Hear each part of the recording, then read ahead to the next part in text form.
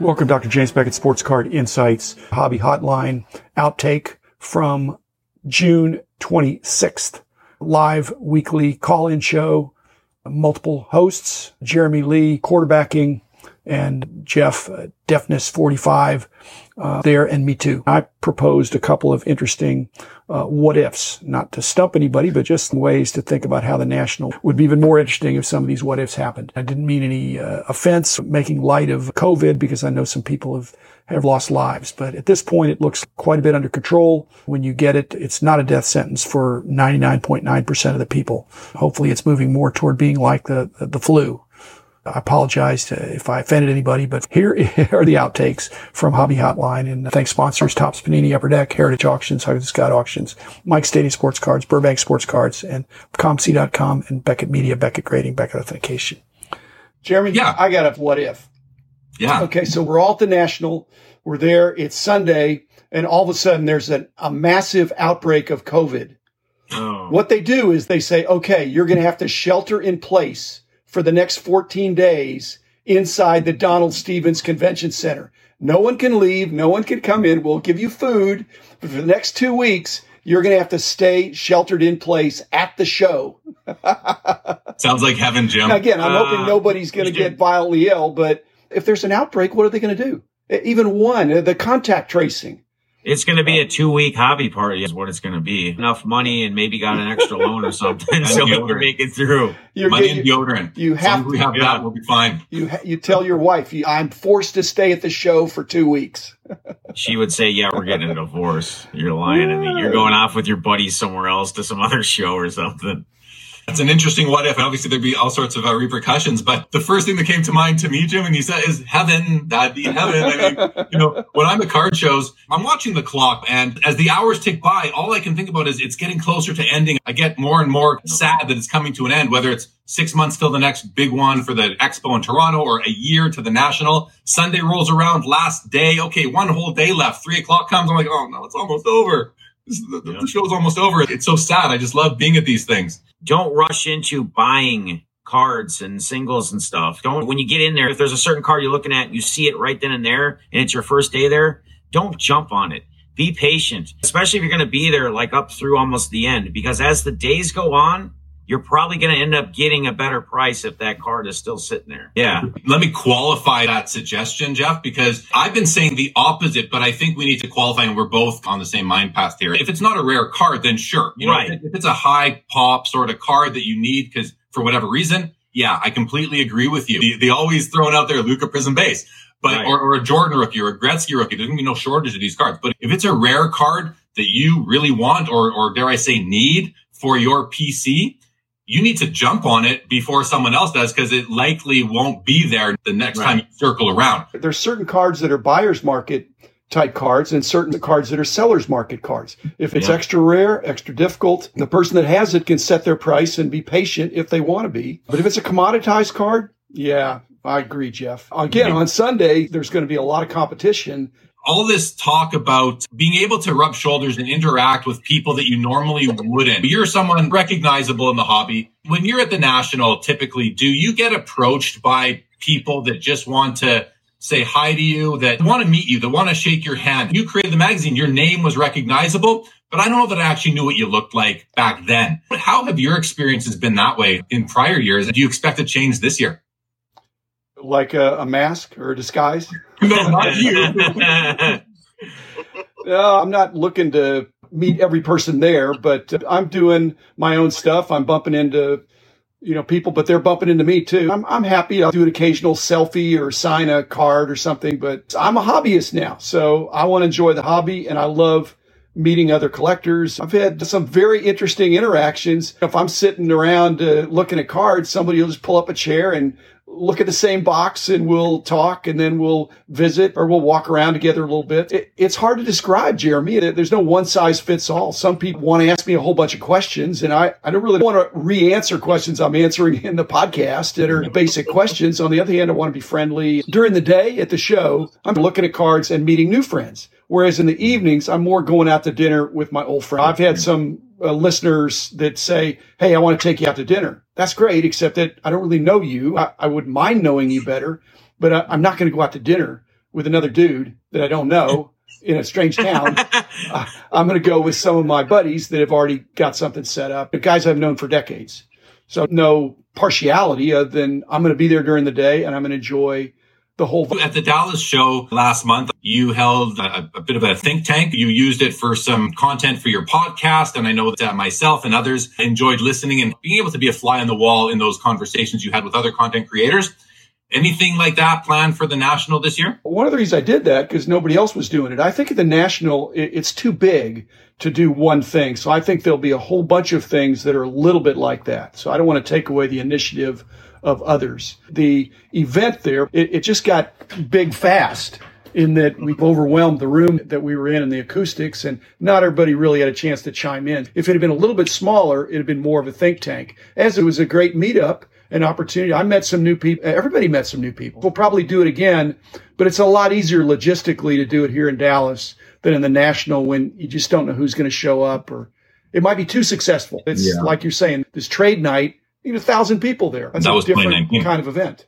We're talking a lot about the National, about our excitement for it, but Victor has a comment here that kind of takes a different spin. He says, for the National, do you think traditional negotiation strategies will work? Do you think prices will not be as flexible the first couple of days? It's the same thing you already said. Yeah. There's tough cards and easy cards. Who's got the leverage? Who's got the upper hand? If it's a tough card and you're the seller, but I do think there's going to be an amazing amount of flexibility over the course of the show. What we've seen more and more, that prices move fast. If something is not selling, these dealers who want to hold the line and are not going to be flexible, they could be going home Sunday with the same stuff. Yeah. They've got to read the room. Yep. And those particular dealers, I'm going to make an assumption here that people who are going to be very stuck on their prices, especially if the prices do not reflect recent market valuations, I wonder if those are going to be dealers who have been around a really long time, maybe been to the National before, or might be newer in the hobby over the past year and maybe got caught up in the bull market or the height of the market in that January, February, March. Some people paid a lot for cards, and they're going to have trouble locking in a loss if they bought those cards earlier this year. But that's going to be a small portion, I believe, of the vendors. So, Jim, are the vendors you've dealt with going to be like that? Are you expecting any of them to be that way? No, the problem is some of the vendors there only do that one show. So they're not as digitally savvy necessarily. They know some of their cards, but they just do one show a year. So they're not tuned in to everything. And this will be the first year there'll be a situation where the comps are not such that more recent is better. Because for certain cards, you're not going to want to think about the last couple of months. You're going to want to go back to February or March for the high price, and you're going to just look at that. Whereas before, the dealer always had the advantage because he or she wanted to use the most recent comp. Now, maybe not always. And so if you're a buyer, you also have to increase your knowledge base to really know, is this a tough card or an easy card? The other problem is if you go on Wednesday and the guy has a card for $1,000 and you say, you take less, he says no. If you go back Thursday, you say, will you take less? And he says no. You go back Friday and you say, we'll take less, and he says no. What you've done inadvertently is encourage him that you really want that card.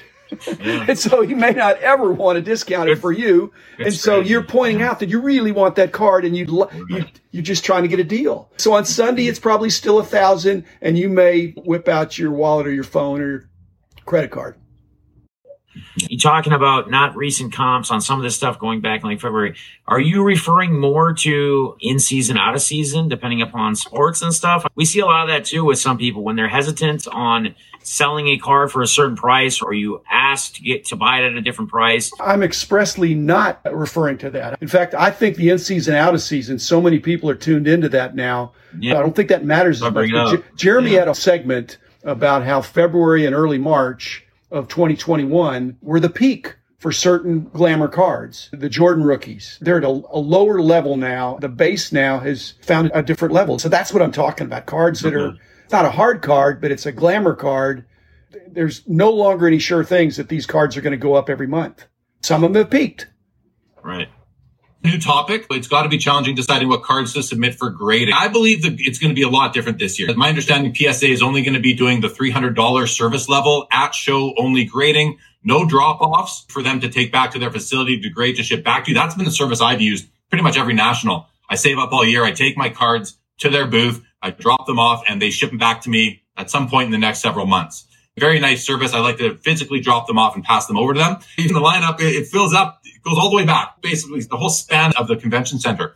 This year, are we going to have lineups that are the same length, even though only one service level price, which is $300 a card? Any predictions? Jeremy, in our industry, everybody loves a line. Apparently, if they see a line, they're going to get in. It's for whether it's for an autograph or for a wrapper redemption or being in line for the grading. So it draws a crowd. If there's nobody in line, I'll be shocked. There has to be a line because that's part of the marketing. It's true. You can walk around the show. I've been waiting in lines, and a group of people, a family will walk by and they'll say, "What's going on? Why are you in line?" It's almost a FOMO thing. What might they be missing out on? The hobby is so reactionary, and I don't think that's ever going to change. As sophisticated and experienced as we become by just being around the hobby more and watching trends, our human nature, we just can't resist "what have you done for me lately" phenomenon. The hobby is both reactionary and anticipatory. It's all mixed up. For everybody that says he had a bad game, I'm going to sell. There's some that say he had a bad game, I'm going to buy now. It's very difficult to predict what's going to happen because Trey has a great game than a bad game. The next game, his detractors are going to think, I'm going to get rid of him. He's on the outs now. Others are going to say, hey, he's got him right where he wants him. Let me give you another what if. This is apocalyptic or catastrophic. So now, same deal. We're at the National. We're all locked in there, and there's an EMP. All the internet goes out. You're there in the show, and everybody's there, and you have no connectivity to the outside world. Okay? What would that be like? Because there's such a dependency on being able to have a really strong connection. But you get in some of these very dense environments at a stadium or something where everybody's going to the internet at the same time, unless there's internet backbone, whatever it is, you can be sitting there grinding and not getting anything. So if you were at the National and you can't connect to the internet, what are you going to do?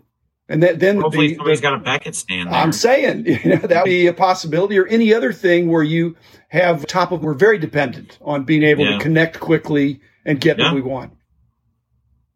It's not the same as knowledge. I don't know it, but I can look it up. If you can't look it up and you don't know it, at a disadvantage. It's one thing to know what the most recent auction comp is, but it's another thing to know the trend that led to it, because that's where you can really set yourself apart from a knowledge perspective from other buyers or sellers who are really just looking at the last couple of sales. It's nice to have a broader time horizon of not only the data, but also just the gut feel of where things have been, where they may go. We can't predict the future, but I think the more experience and knowledge and the more research you do into cards you want to own are looking to purchase, you're going to have an advantage compared to those who don't. I follow the Michael Jordan market pretty closely, the rare stuff. There's been really no depression of that market since the high water point of February 2021. Those cards just keep going up in value because there's so many people that want to own those cards. If you want one, you have to overpay, but you might have to set a new record. Is that overpaying? I think we can really say that you're not overpaying every time you set a record. Well, they're way more beautiful than the Michael Jordan rookie, and they're way less plentiful than the Michael Jordan rookie. Even the scarcest ones, PMGs being an exception, are way cheaper than a Michael Jordan rookie card that you see all the time. Yeah. For rare cards, a PSA authentic, a non-graded PMG Michael Jordan will still sell for hundreds of thousands of dollars. So is it a quality card? Sure. Might really have great eye appeal, but it might just have that PSA authentic designation, which, let's face it, when we look at cards, we do look to the label in a slab, and that does detract from the overall satisfaction. Just like 9 has less satisfaction than a 10 for most people, but you have to pay for rare cards of players who are widely collected and widely invested in nowadays. The man in the